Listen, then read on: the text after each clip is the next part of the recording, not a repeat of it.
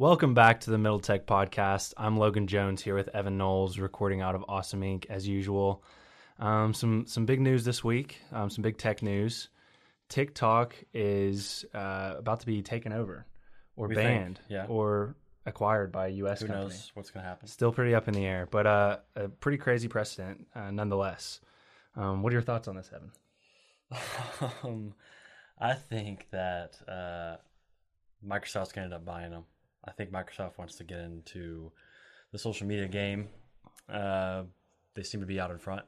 So we'll see. I just think it's amazing that Donald Trump is able to have this kind of power right now to just take a foreign company and basically claim it or say we're going to ban it. And basically now he's deciding who gets it, which is just I raised this question about it. Just seems kind of, people are talking out of both sides of their mouth. Like one time they're talking about censorship is bad and we don't want the government interfering with this kind of thing. And then on the other side, when it becomes a privacy issue, they're all for this, like Donald Trump exercising this executive order that he's talking about doing. I don't really know. I do know how I feel about it. I think that there are breaches in privacy and something does need to be done. So I think this is the right thing, especially since China's been doing it to us and allowing their companies to steal our intellectual property and make spinoffs of identical apps to what we use here in the U.S., which I think is pretty crazy in itself.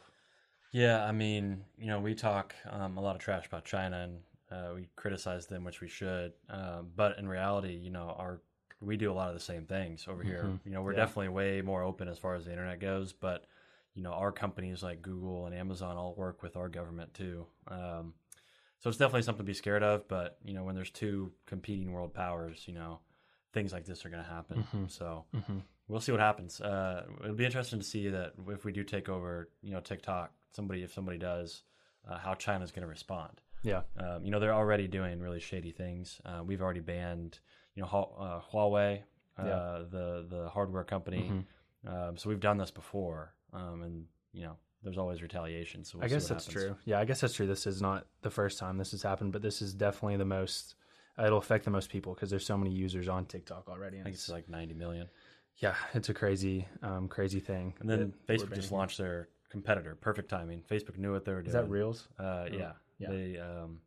I knew they would. Is that on Instagram? Through Instagram? It's on Instagram. And it was very obvious they were going to do it.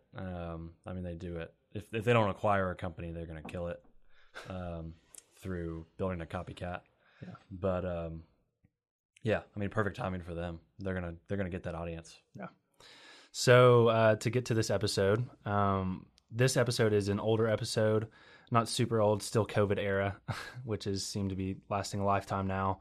But we did a live event where people could tune in through Zoom. And we sat down with Randall Stevens, who is the founder of Base 110 and Avail, to talk about why now. And by now, I mean this time of uncertainty and this COVID-19 pandemic, why now is a great time to start a company and be entrepreneurial.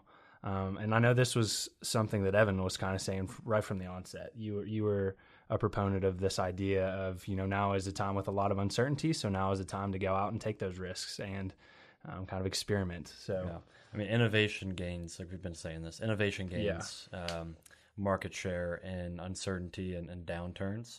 And so right now, I started a company during this time, building it right now. And then, Randall, this is an awesome episode for people listening that are considering starting a company or would one day like to. Randall Stevens is somebody that, I've gotten to personally work with closely, and, learn from. He's probably one of Lexington's most experienced, talented entrepreneurs. So he's somebody that, just spews wisdom, and it's great to listen to him talk. So, for those listening that, might be considering starting a company, this is a great episode. Yeah. Especially young students, a lot of young students that graduated, and we're expecting internships or expecting for sure jobs, then that just disappeared. And so really, instead of, either, doing nothing or just applying to jobs that, right now are hard to get, maybe consider starting a company. Yeah. It's a great time for it. Well, I think even more than starting a company, because a lot of people, maybe if you're self-aware enough, you realize that you're just not cut out for that or whatever other reason, maybe you just not the right time in your life. I would still encourage you to think about how to act entrepreneurially in your jobs. There's a lot of different ways you can implement these principles of entrepreneurship into your everyday life, whether you're in a job or an internship and things have kind of gone stagnant and there's not as much responsibility for you to take on, think about ways to take initiative and operate in this uncertainty is something that I would say to let that apply to your life. Don't just think, I'm not an entrepreneur, I can't be entrepreneurial. Find different ways, because that's definitely a thing you can do. Yeah. But yeah, this was an episode we really enjoyed hosting. We're looking forward to doing more episodes like this. So we hope you guys enjoy.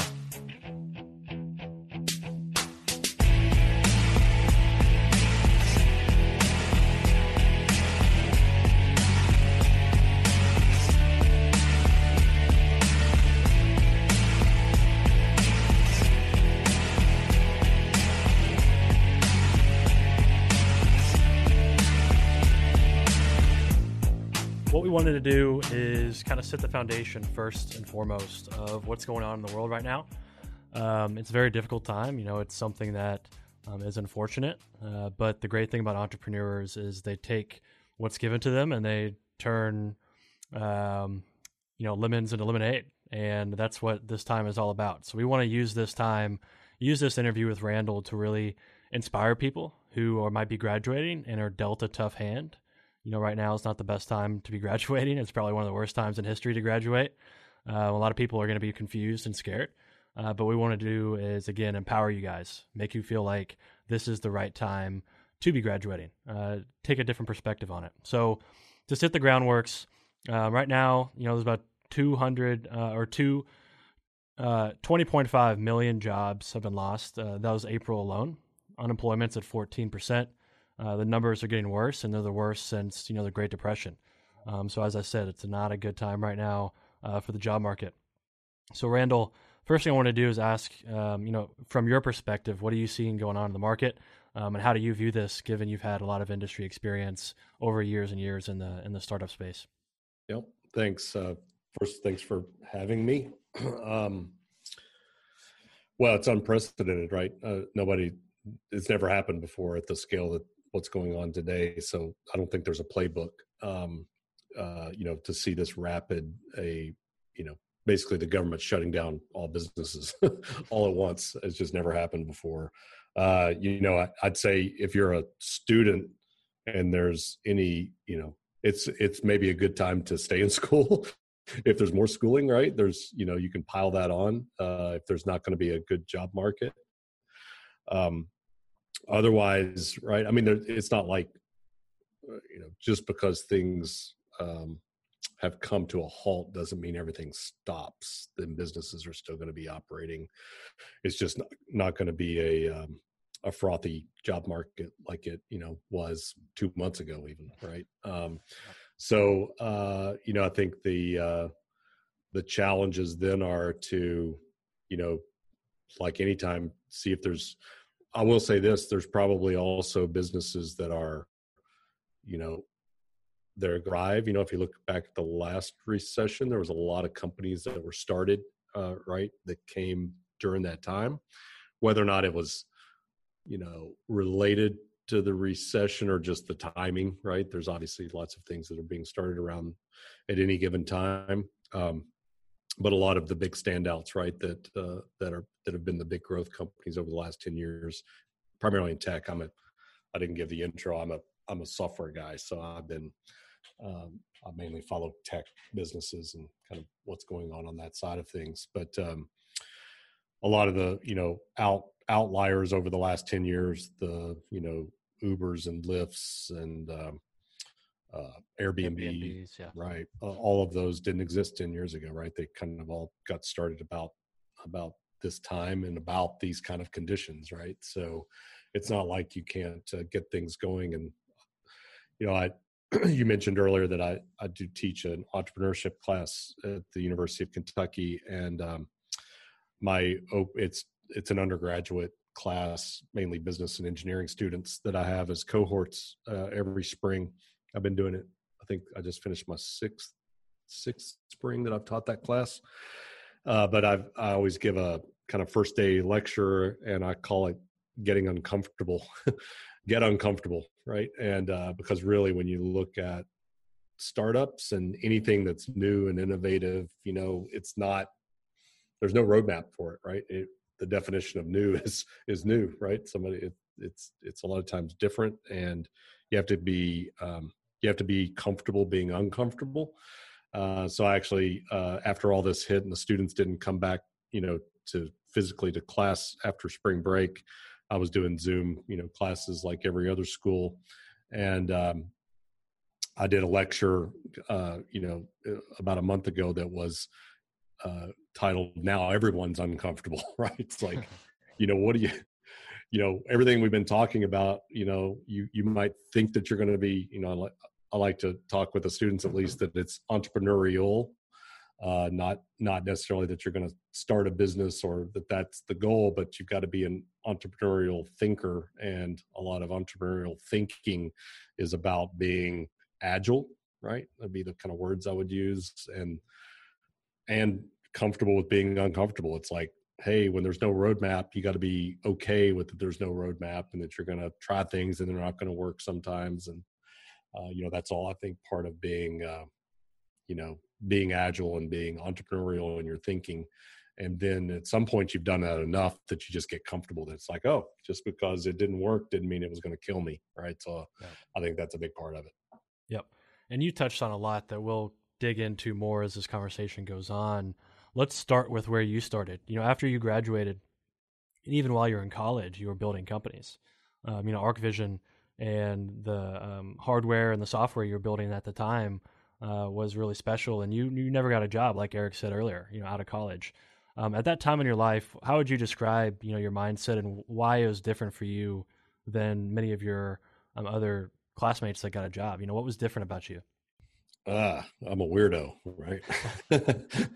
They're probably, I've tried to backcast and try to figure out like, okay, what is it that made, I was probably, and I have, because I started teaching some of this stuff, I do try to be kind of reflective on it and try to figure out like, okay, because I have been entrepreneurial at least my entire life.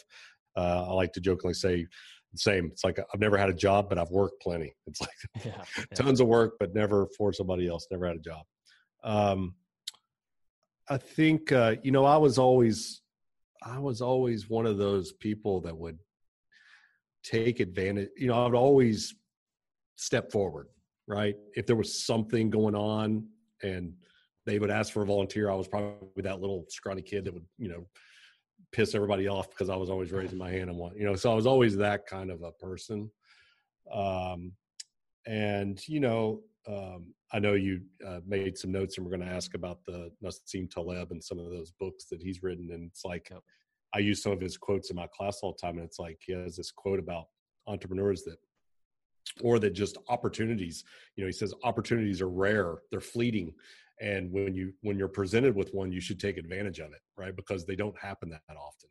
So you're either one of those personalities that you're either, you make your own luck. You hear all these kind of sayings and cliches that people say, but it's kind of that, at some point you got to be that personality that like put yourself out there. And that gets back into this, like being entrepreneurial is being, I tell my students, it's like, it's being naked.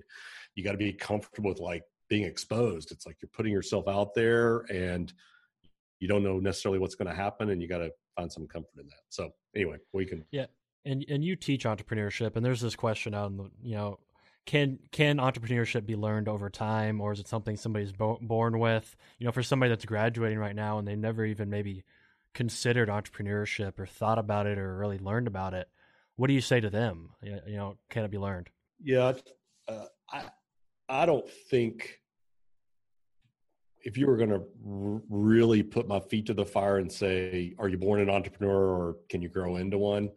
I think it's because of some of the personality traits. You're probably either born into it or probably early in life in those situations. There's some really interesting, if you follow Steve Blank at all, who's kind of I'll call him the kind of godfather of the new era of thinking about early stage companies and how to think about doing some of this stuff.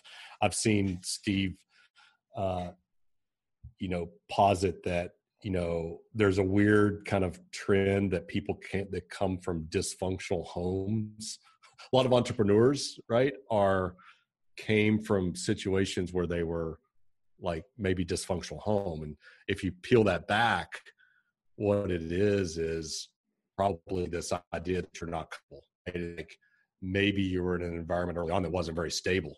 So all of a sudden, you know, and you hear this if you go talk to people who are like foster parents, things like that. I had a guy that I did some work back in the 90s. It was an attorney, very successful attorney. His wife got in for foster parents, and then they got into actually teaching other parents, counseling parents how to be foster parents.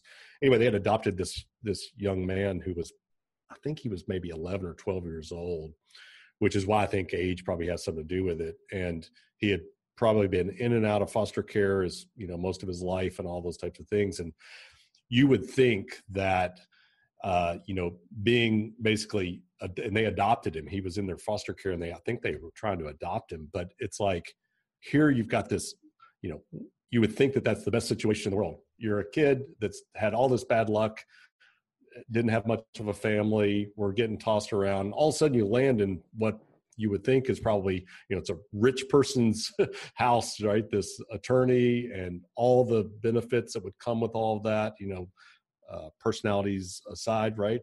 Assuming that this is a great situation. And the kid, you know, would steal the car and, you know, go do all this other stuff. And when I was talking to him about it, he said, you know, it took him a while to understand it, but it was all about trust and instability, and that the kid had grown up not trusting anybody, right? It's like, just because you're here today doesn't mean you're going to be here tomorrow. I'm on my own. I'm doing right all this. So I think that there's these, you know, so now you can imagine that kid probably has skills and traits that I wouldn't have. I grew up in a fairly normal, you know, middle class kind of upbringing, but I think that instability maybe trait, or I think Steve Blank might be, you know, there is a thread of why that would make sense. Like, okay, I've never counted on anything. I've always been on my own, and maybe those make great entrepreneurs, right? And they probably were in that situation early in life, not right. It's like some situation that be in their 20s or something, right? So from that standpoint, you're not born that way, but probably your early life conditioned you that way, would be the way I would probably think about that. Yeah. You talked a little bit there. You talked a lot actually about uncertainty and how, no, I mean, that's what we're here for. You talked about the uncertainty and how entrepreneurs are thriving and that uncertainty. And that's what we're all experiencing right now.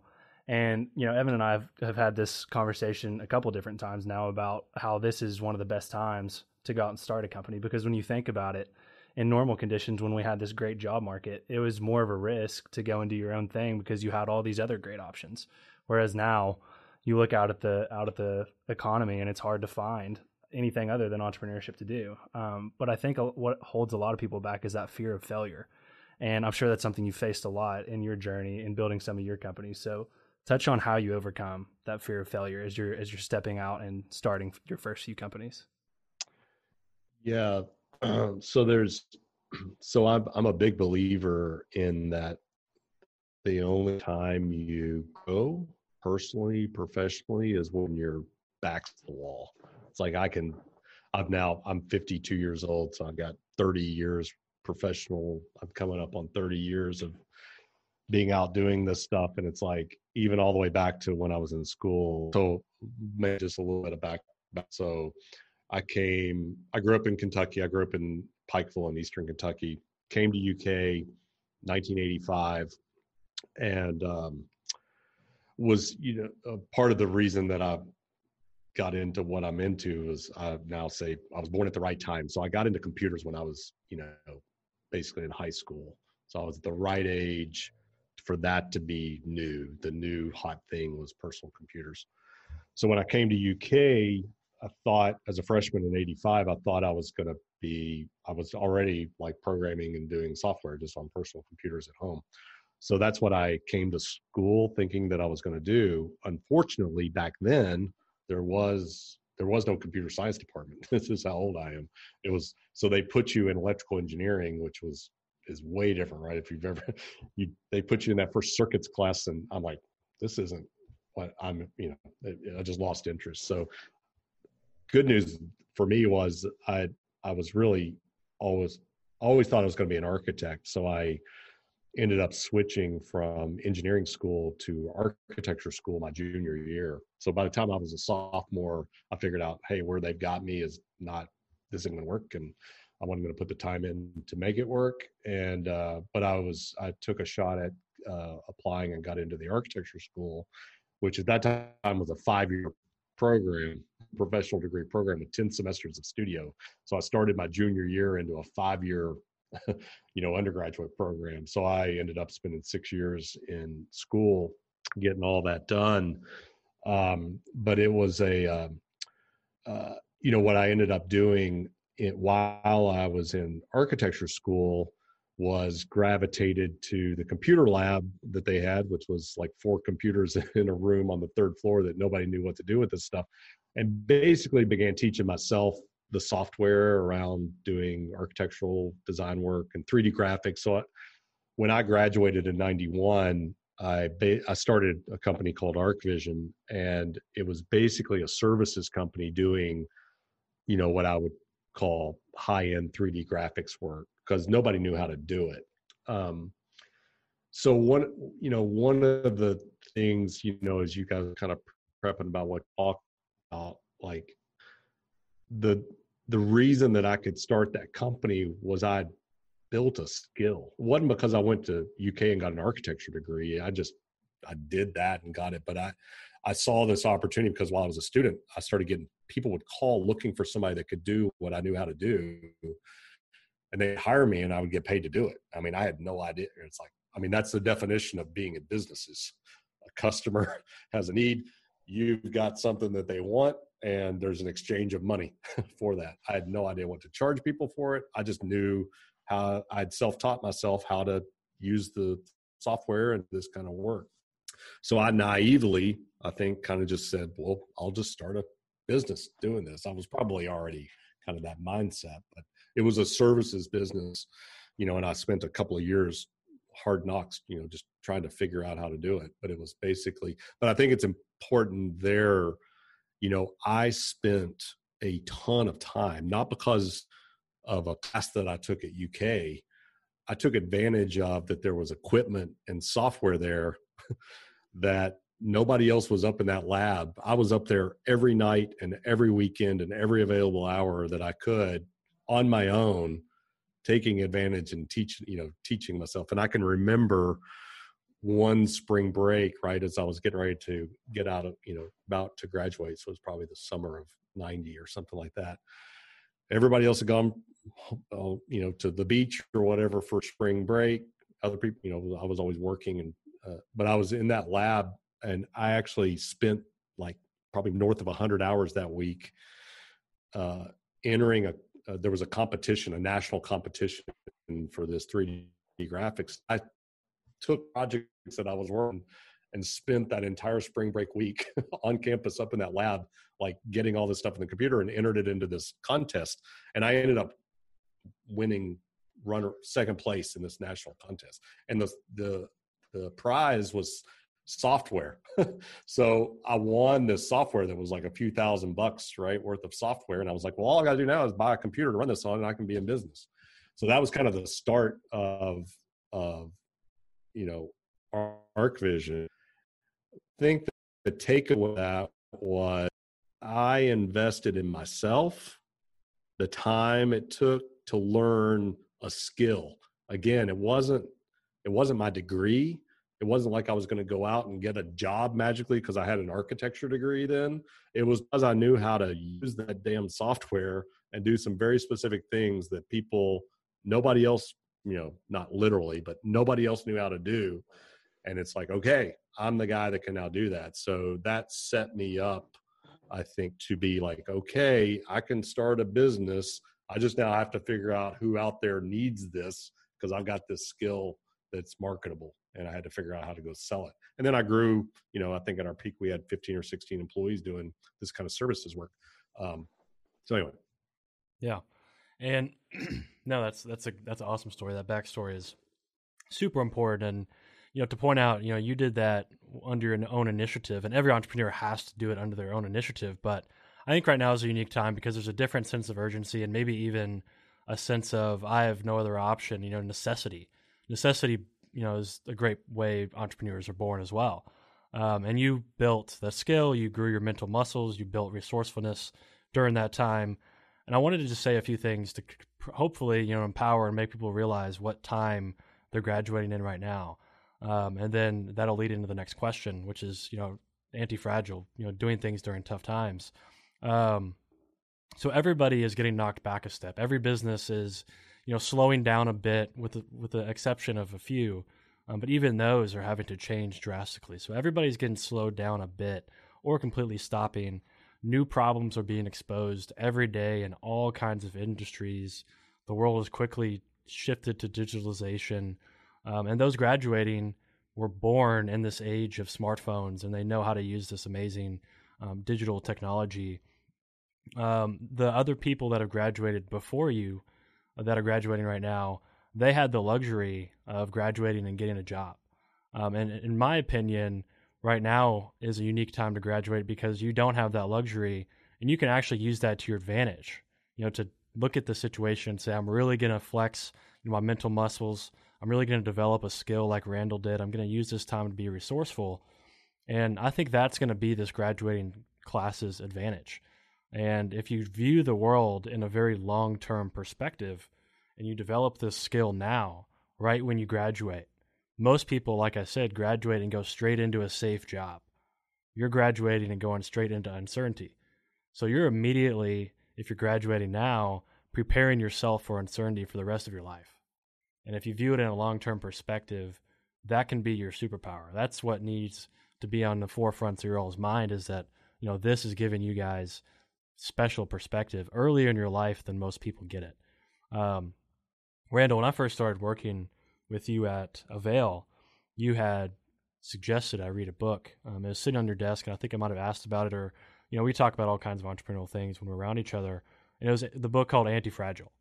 And the whole crux of that book is, to set yourself up to where you're being nimble, you're being agile, you're having small failures. And if you set yourself up to have, uncomfortable moments and you're used to that, then the longer you do that, the more successful you'll be, the more you'll be able to deal with down times. And we're in the middle of that. So talk about that book and why that's relevant now, because I know that's something that you really enjoy talking about. Yeah, it was one of those. It was one of those books, and when I first read it, that was the first Nassim Taleb book that I read. He's the author. He's I think, Lebanese born, but he was a quant on Wall Street, and now he's more of a philosopher. I think he would consider himself. But he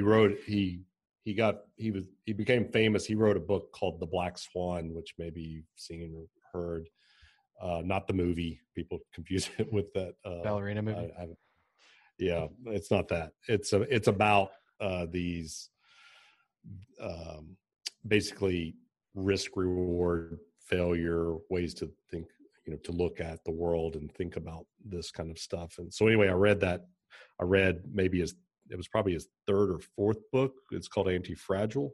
And then after I read that one, it kind of spun my world. It was one of those books. It's like, oh, wow, he gave you a whole new way to think about looking at the world. And then I kind of went back and started consuming his other books. But a lot of it, I think what I liked about what he talks about, like in the Anti-Fragile, is the book was named Anti-Fragile because he was trying to figure out, right? Everybody knows the word fragile means weak, or, it's going to break under pressure. Yeah, it's going to break under pressure.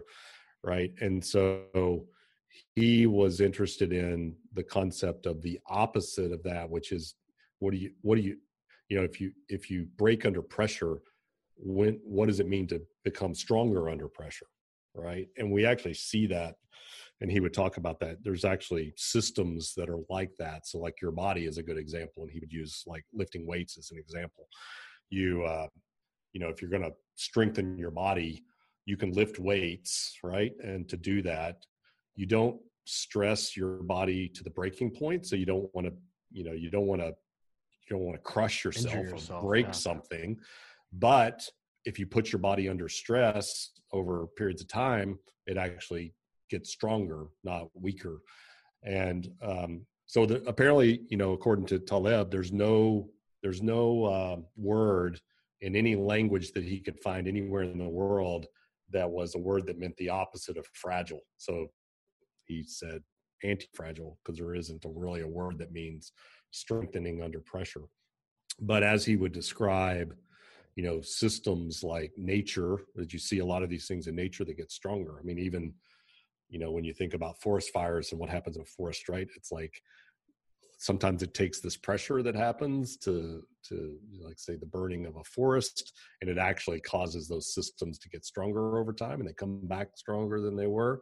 Bodies, you see that thing, but then he would then start to compare systems that we set up as humans, like banking system, the medical system, or other kinds of systems that we create that are actually the opposite of, that are very fragile. They tend to hide vulnerabilities, and they tend to weaken when they are under great pressure. So his whole thing is about, how do we think about being the opposite of that? How do you create systems? How do you act in ways that make you come out ahead of time, ahead of everything when you're under pressure, as opposed to crumbling when you're under pressure? So just a lot of really interesting things. And he would tie it into, health and just how you become a healthy person, and then ties it into religion and the way religious practices throughout time have tended to put things in place that try to make people, strengthen.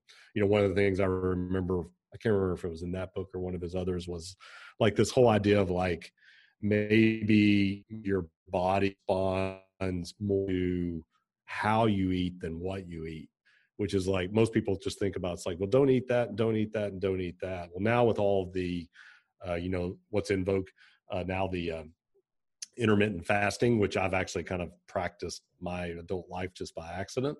But this idea of when you eat, not what you eat, maybe makes more of an impact than what you eat. Those kinds of thinking, I always just love kind of being introduced to it, because it's like, kind of turns you, Peter Thiel on the entrepreneurial stuff, he's another one of those that's like, okay, I'm going to spin that kind of conventional wisdom on its head and kind of challenge that kind of thinking. So I've always gravitated to those kinds of thinkers. I always like to be the contrarian, not because I want to be contrary, because I think, kind of poking these ideas from different directions either strengthens the initial idea or exposes the vulnerabilities in it. And I try to do that, right, when I'm practicing building a business. It's like and this is where I think I got the architecture back. The design process is very much this idea of taking nascent ideas from very early in the process through, fulfillment, right? You can think about that as the way a building gets designed, but it's also the way businesses get built. And, you can kind of use these processes to try to improve and create, hopefully something that's strong and lasting. Yeah. So Randall, you dove in and told a little bit about your story and how you stepped into entrepreneurship. That was obviously a different time, but I'm sure there are some similarities to how you would go about doing that today. If you were one of these students and you're seeing all this uncertainty in front of you and you have this entrepreneurial mindset, what are some of the first things you would do to take those first couple steps into entrepreneurship and kind of get your toes wet with it? What would you be doing these days? Yeah, you always hate to like, the only thing I know is what I did. So it's kind of like, but, right. And then I'm always trying to be careful, like, well, that's not necessarily the formula for everybody, but it is, it is a way that I've kind of shown. And, I think, and you said it a second ago, Evan, I use the word superpower. It's like, I think you got to develop, there's got to be something that you are, or that you're doing that is, if you're not the best in the world at it, you're moving in that direction, right? Because that's going to separate you from everybody else. And that can be, there's infinite, of what that is. For me, like that story of me learning software, and, the reason that I would invest so much time and energy was because I love doing it. I was infatuated with it. So I was investing, I use the word investing in myself, investing all of my time in understanding it. And there just weren't very many people that either, I was lucky enough to have the resources available to me to do that. but I took advantage of those resources too. That I didn't, it wasn't a class that I was getting a grade for. I had to get my ass up and go up there and my time in the lab doing and learning those things, and it was self-motivated from that standpoint. And it really, I think, taught me that nobody's going to do that for you. That's got to come from within. So you've got to be willing and ready to spend the time it takes to get into that position. So I'll give another, I don't know if any of you have been watching The Last Dance. Have you seen the ESPN series on Michael Jordan and the Bulls? Oh yeah. Mm-hmm. My biggest takeaway so far, and I'm going to pull it out and use it in my class, assuming that I continue teaching that class, Dennis Rodman talking about being the best defensive player in the world and like studying film. Like, think about this. It's like everybody thinks that the star is the person with the basketball and shooting and making all the points and all that stuff. He figured out, like, I'm going to be the best defensive player in the world. And he studied, like, incessantly, spent all his time like studying film to watch, in his words, watching how this person makes shots, and 60% of the time the ball bounces in this way off. So I'm going to now position myself to be there where 60% of the time the ball goes. It's like, holy crap. It's like he became like obsessed at that and became, probably the best defensive basketball player the NBA's ever seen. Right. So to me, that's the example of like, he wasn't born with that superpower. He invested in that, right? He spent the time. He thought about it. He saw it as an opportunity where he could be a standout, and then he began investing in it, right? And it didn't happen overnight. It was probably over, I'd have to go back, and the one bad thing about that documentary, it keeps jumping. Yeah. It's like chronology is like it goes back and forth. But anyway, I think that's a great example of like, look, he set his eyes on it. He figured out how that was going to make him a star where nobody else was in that void, right? Nobody else was thinking like maybe along those lines. So I think that I guess the advice would be, everybody's good at something, right? Everybody's got, they're better at something than your peers around you to some degree. Everybody's got something that makes them special, right? So you can think about it in that way. The problem that you've got is if you're this much better at it than everybody else, you got a lot of competition. The trick is how do you get this much better at it, or this much better at it, or this much better at it, and be a standout. And that could either be because you were forced to or born with a deficit in one area or not that made you compensate in the other area to be better at it, or you just, forced yourself to invest. And I think the trick there for, somebody that now wants to go out and be successful at this is it doesn't, it's easy to tell these stories in hindsight after you worked your ass off for a long time doing it, right? Mm-hmm. The victory belongs to those that stuck in there and got through where there's no clear picture about where you're going or why am I doing this, and if I keep doing it. Only if you can get over those humps and get there and you start to become that standout. And then you got to go find a market, right? It's like, okay, this is what I'm really good at. Now I got to figure out, I got to match make with who out there needs what I'm really good at. And then that's when you can sell your goods or services, right? Totally. And what you kept mentioning was superpower, find a strength. And I always tell my friends who might be in a stage in their life where they don't know what they're good at. And people might be graduating. They went through this whole degree, 4 years. They took all these classes. They're told what to learn. And then they graduate and then they don't have this job waiting. I imagine a lot of people are questioning themselves, questioning, what am I really good at? I just spent 4 years learning this thing and it's not here. And, this self-awareness is not necessarily there. They don't know what their strengths are at the moment. And I try to push my friends towards the Strengths Finders test. I took that my freshman year, and I like to think that was one of the most important things I did in college.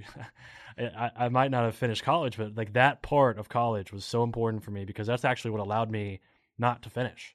Like, because I figured out what I enjoyed, and then I coupled that with that Strengths Finders test and knew what I'd be good at.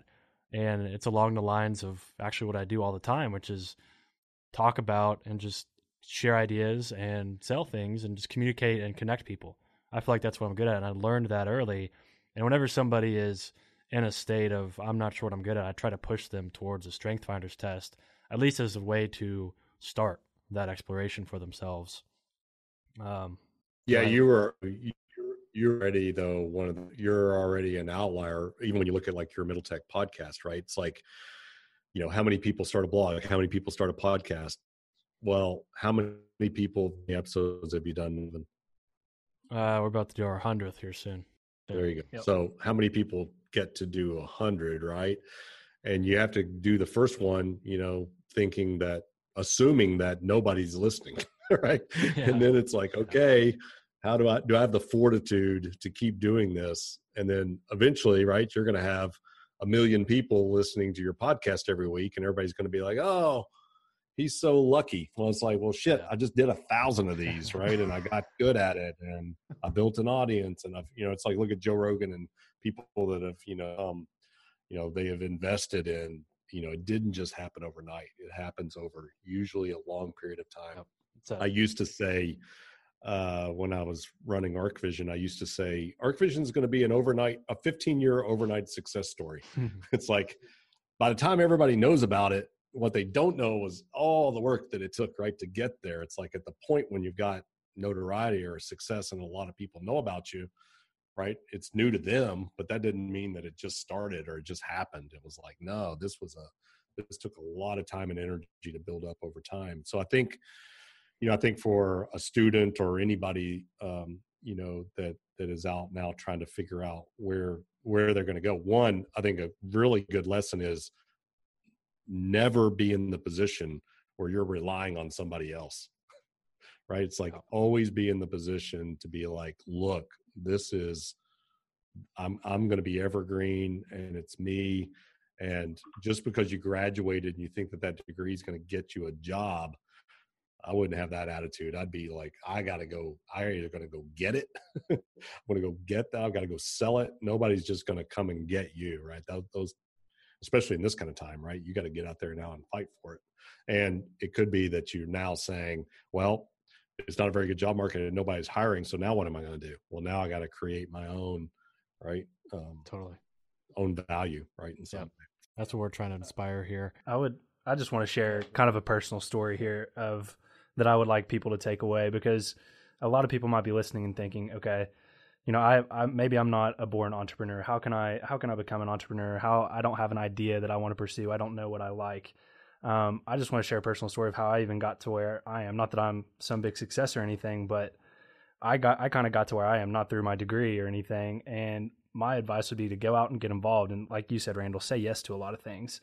It started off, I would say an inflection point in my life was starting here at Awesome Inc. And I wasn't doing the most glamorous jobs at Awesome Inc., but I would say yes to every single thing they asked me to do. And, I showed up and I would do things. I got my face around the right people. Eventually I got my face around Evan enough. And then that led to joining the Middle Tech podcast. He asked me if anybody was around, if I'd be interested in helping. And again, I said yes. I didn't know how I was going to help. I didn't know what I was going to be great at. But started off just designing content. I think it's important that you didn't know what you were going to get from it, but you knew exactly input before expecting output, right? Exactly. So it's like you got to put in the input. Yeah, and I wouldn't have been able to predict where it goes. I certainly had no intention of becoming a co-host of the show, but here I am, and I've gotten to meet all these incredible people in Lexington. And as a result of that, now I'm arriving at my next opportunity where I've just started at a startup in Lexington called Leadrilla, just because I met the founder through doing this. And, my face was out there. He knew my name. He knew I was one of those people who just said yes to things. And now I'm starting the process all over. And who knows all the different avenues. So my personal story, the things that I want people to take away from that is show up, say yes, and just go into things without a lot of expectations of where they're going to take you.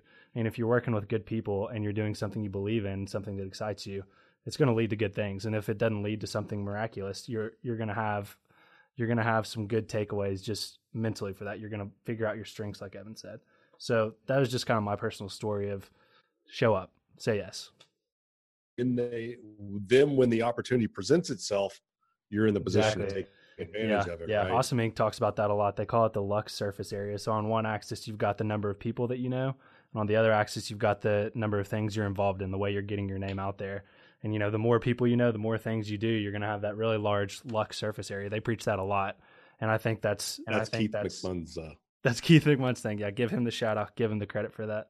It's, you know, its popularity is by how many other things are linking to you. So it's the very same thing about what Keith talks about the number of people you know. And if they've got positive things that they think or know about you or talk about you, it's no different than the way Google wrote its original page ranking algorithm. It's the same thing. Absolutely. Technology often mirrors nature.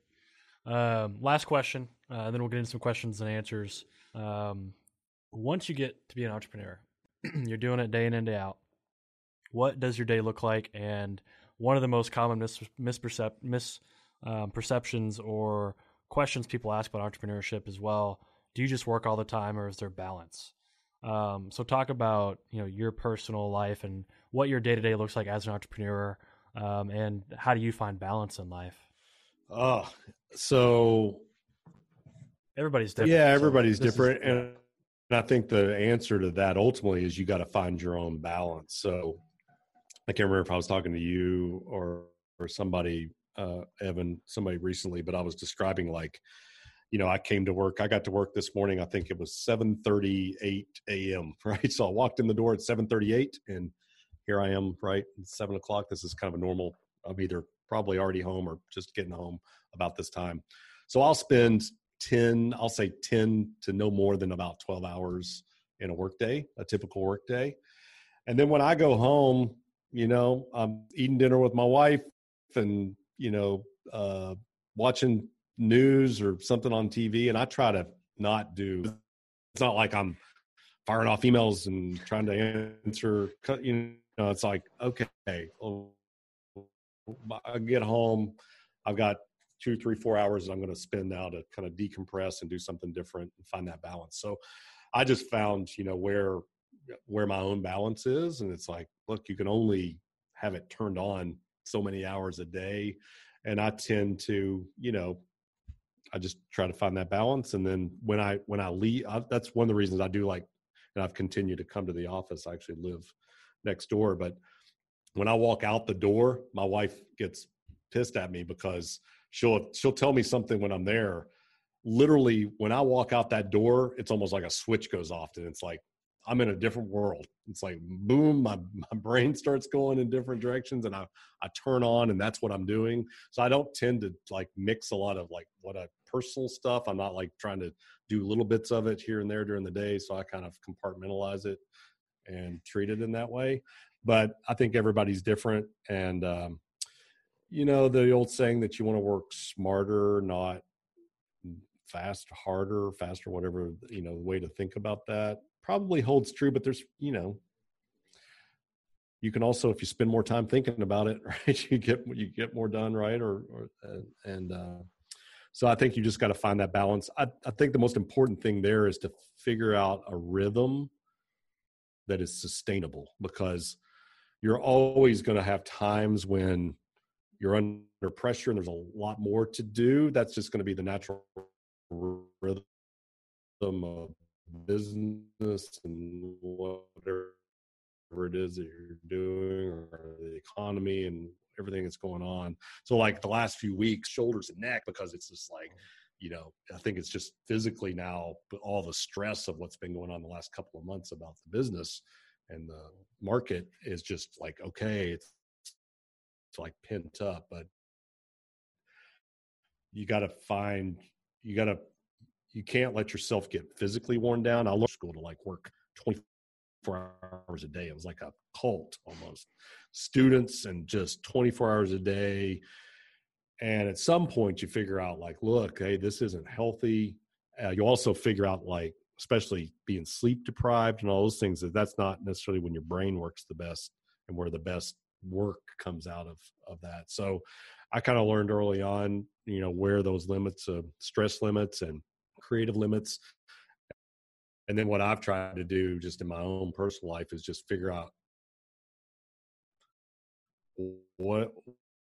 what am I comfortable with? How much time am I going to spend with work versus family and other things that I might be interested in doing, and then try to put that on some kind of cruise control and not be huge dramatic swings in that. That way I can kind of consistently try to deliver right on what I'm trying to deliver. So I think one of the important things to take away from what you're just saying, Randall, is like, you know, don't be doing that with something that makes you miserable.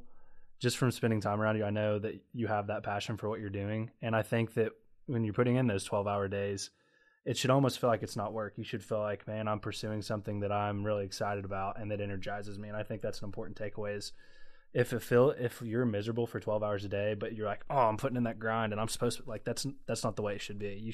You should feel energized from what you're doing.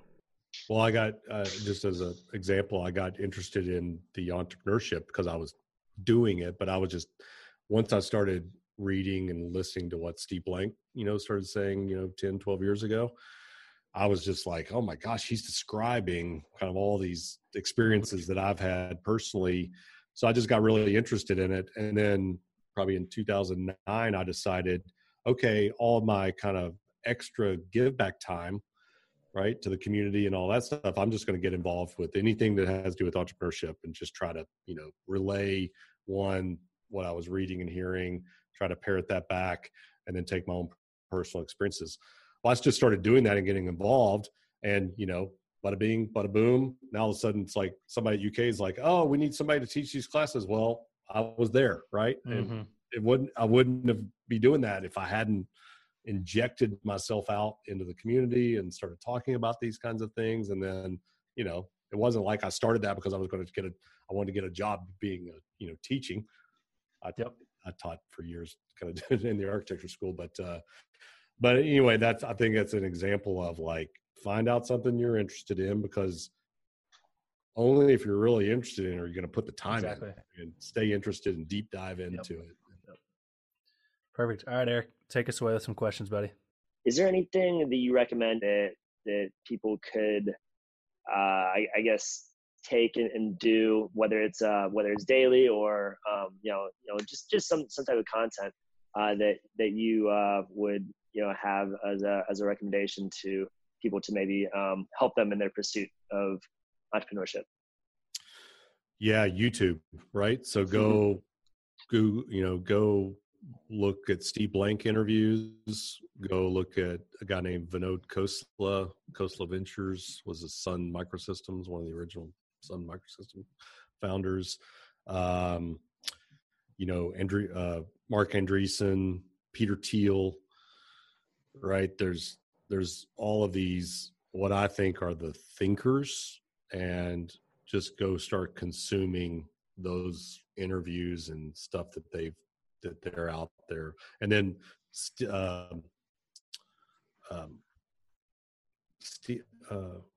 Steve Altman. What's Y Altman? Combinator? Yeah. Steve is it's Sam. No, it's Sam Altman. Sam Altman. I'm sorry, Steve Altman. Sam Altman taught.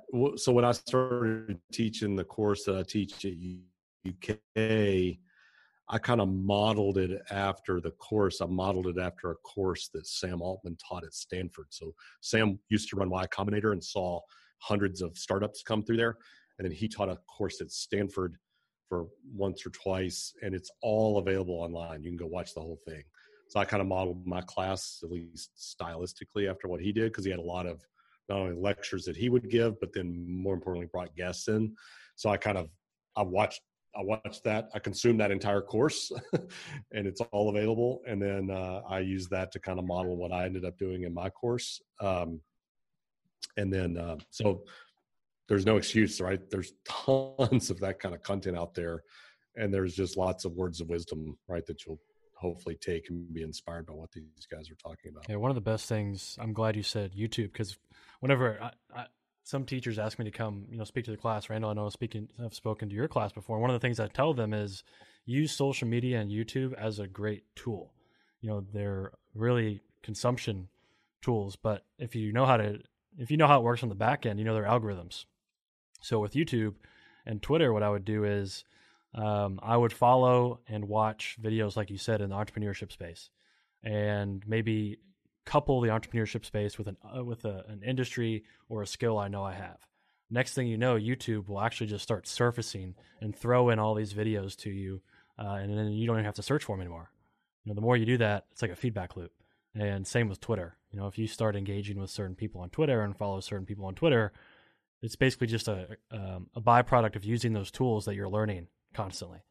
And so I like to describe those as, feedback loops. And if you know how to tweak the algorithm, and if you know that the algorithm is watching your engagement, then it'll just, speed up your consumption.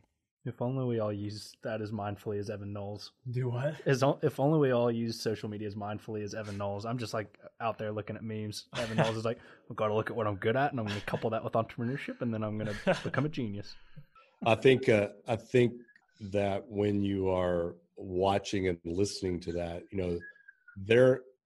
nobody's going to tell you what to do. But when you're asking earlier, can you teach this or learn that?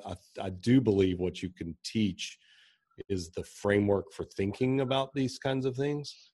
So I talk with my class about, like, look, I'm not here to teach you how to start a business. I'm going to try to get you to think about a process that you can go through when you've got a problem that you're trying to solve, or, that there's something out there, a process that you can run through that's going to hopefully get you to the best end result. And I think when you go listen to what all those people were talking about, that's the takeaway from all that, is like, they're not going to prescribe and tell you should go,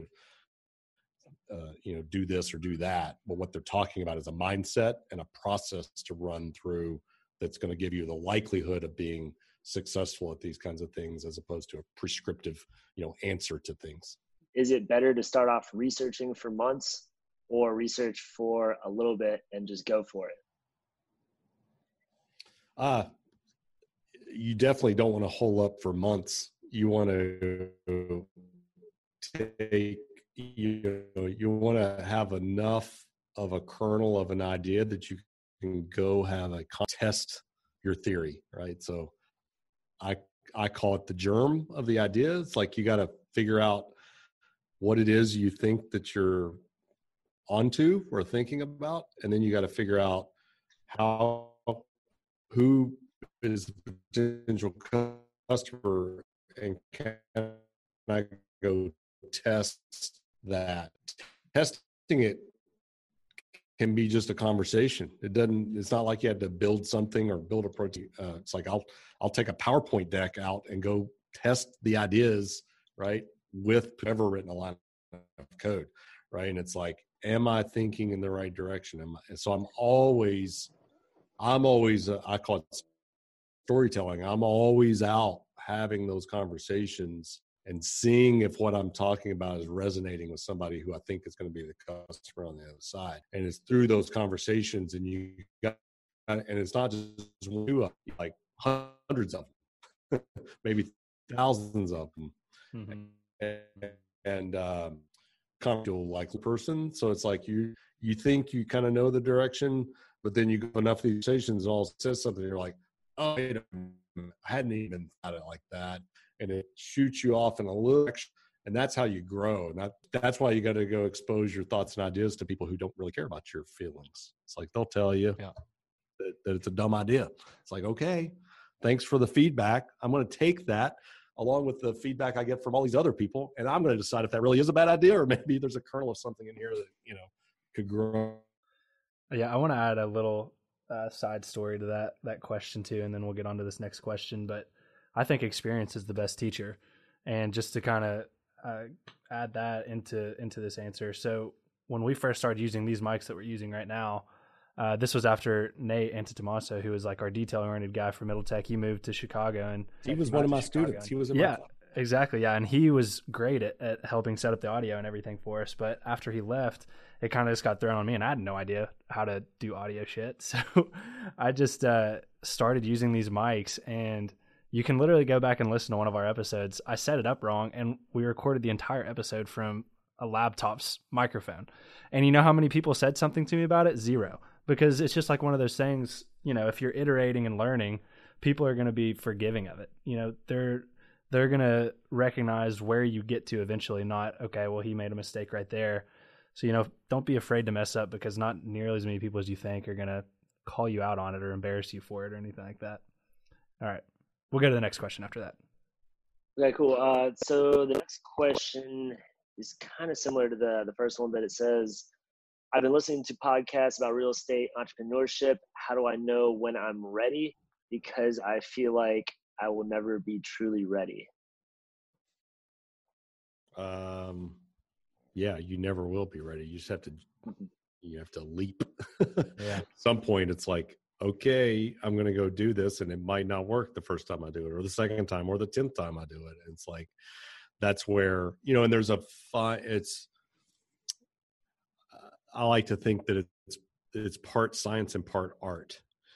You go do it, and knowing when to stop and try something else is the art. Nobody can tell you when you should stop or when the next one is going to be the breakthrough. That's all, call it your gut or whatever, or, maybe you're just naive and dumb enough to keep doing it over and over enough until you actually break through. But, I think there really is something to the fortitude. The victory belongs to those who have enough fortitude or thick skin, thick skull, whatever, to like keep pushing it until they've separated themselves from everybody else. So I think, my advice there would be, nobody has a customer because they didn't interact with the potential customer. So the lesson is, quit thinking about it and go start interacting with who you think that the eventual customer is going to be, because they have the only true vote of whether that whatever it is that you're wanting or thinking about doing is going to be successful. So if you're in real estate and you're going to be a real estate, selling real estate, you got to go out and, maybe you're going to shadow somebody else that's really good at it and try to learn from them and what makes them good at what they do. Maybe you're going to be really bad at it and go just start doing it and have a tough time because you can't seem to sell a house. But through those interactions, you're going to figure out like, there'll be some like eureka moment maybe that's like, I kind of see, right, a glimmer. And maybe the eureka moment is in hindsight. It'll be really fuzzy while you're doing it. And then after you've kind of cracked the code and figured out what can make you successful at doing it, you'll be able to be like me and tell some backcast story that says, I kind of cracked the code, right? It was a eureka moment. Well, it was probably 100 times trying to sell a house and didn't get them sold, right? 100 times it didn't work. That finally got me to understanding through those interactions what maybe would work. So yeah. And real quick, whoever asked that question, if you want to reach out, to myself or Randall, I own investment properties, and I was in that same boat. I knew I wanted to get into real estate, and what I did was I took a few months, maybe 4 or 5, and I read as many books as I could, and I did what you did, which was listen to as many podcasts as I could. Next thing I did was, Randall, you mentioned it, I found a home inspector in Lexington, reached out to him and said, listen, I want to get in the real estate space. I want to watch you inspect a home. So when I want to buy one, I know what to look for. And I shadowed him on 3 home inspections. And then what I did was I went to a couple of friends and I said, are you guys interested in real estate? I know I am. I'm probably going to get into it. If you want to get into it as well and share some risk with me, let's do it. And that's what happened was I did those kind of 3 things. I studied, I shadowed, and then I found some friends that were also interested and shared the risk with them, and it was easier to leap that way. And then we started buying properties. So whoever asked that, if you want to, reach out and talk a bit more, I'm happy to talk to you about that. I don't know if the question was particularly about, owning rentals or a real estate investment or trying to start a real estate software. Either way, I'd, love to chat. Yeah, I think Evan's kind of hit on this a couple times. But just the purpose of why we do Middle Tech Podcast is to interact with people who are on this call. If you have questions about this stuff or you want to talk about this stuff, this is what we love doing. We literally record ourselves talking about this stuff. So reach out to us if you have any questions or want to continue these kind of conversations. I mean, that's how I got involved with Evan in the first place. You'd be amazed at where it can take you.